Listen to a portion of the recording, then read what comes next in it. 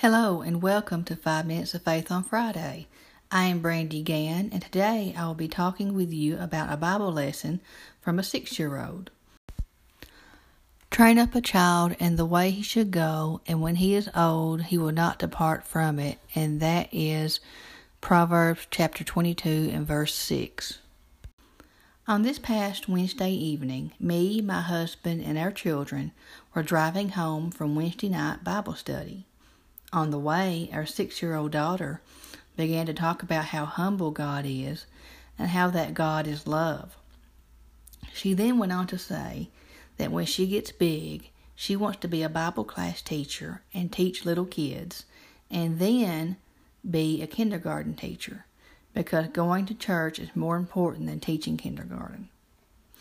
My response to my daughter was that she understands something that sadly many adults do not understand, and that is the fact that attending worship services of the Church of Christ should take priority over any secular job that we may have. So many adults put their jobs ahead of assembling for worship services of the Church of Christ, and they even let their teenage children do so as well. We should put God before anything else in life. Matthew chapter 6 and verse 33 says, "But seek ye first the kingdom of God and his righteousness, and all these things shall be added unto you." So that means that if you put God first in life, God will take care of you and give you what you need so that you don't have to work a job that makes you miss worship services. We are commanded to assemble for worship services of the Church of Christ.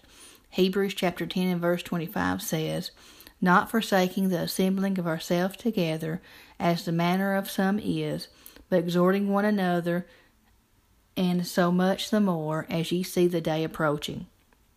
We would be forsaking the assembly by going to a secular job instead of attending worship services on Sunday.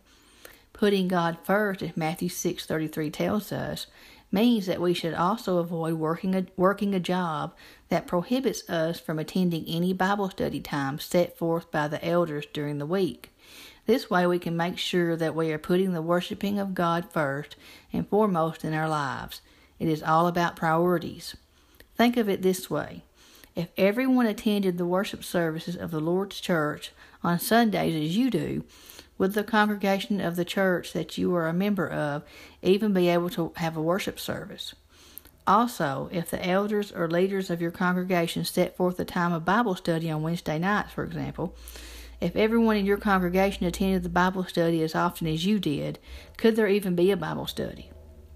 If you have your priorities straight, then everyone can look at your example and know the importance of putting God and the worship of God first. We cannot put the love of making money before God. For the love of money is the root of all evil, which while some coveted after, they have erred from the faith and pierced themselves through with many sorrows. That is 1 Timothy chapter 6 and verse 10. The Word of God is simple. The Bible is not hard to understand at all. What God requires of us to do in order to be faithful and win a home in heaven is so simple even a 6-year-old child can understand it. This gives us no excuse as adults who choose to not understand that they must get their priorities in life straight by putting God first. I am so thankful for my daughter and her wisdom at such a young age. She is already understanding that in order to be faithful to God, you must put Him first above anything else in this life. We can all learn from her precious example of a pure, innocent love for the Lord. My husband and I are working every day to train up and teach our children in the nurture and admonition of the Lord, and we pray every day that they will grow up to be faithful Christians throughout their lives. Then they will have the best lives they can possibly have on this earth.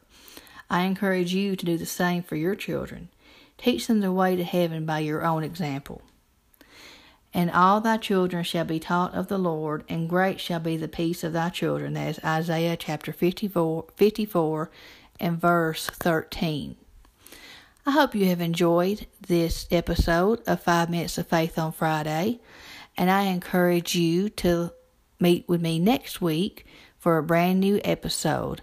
I hope you have a wonderful day. Bye-bye.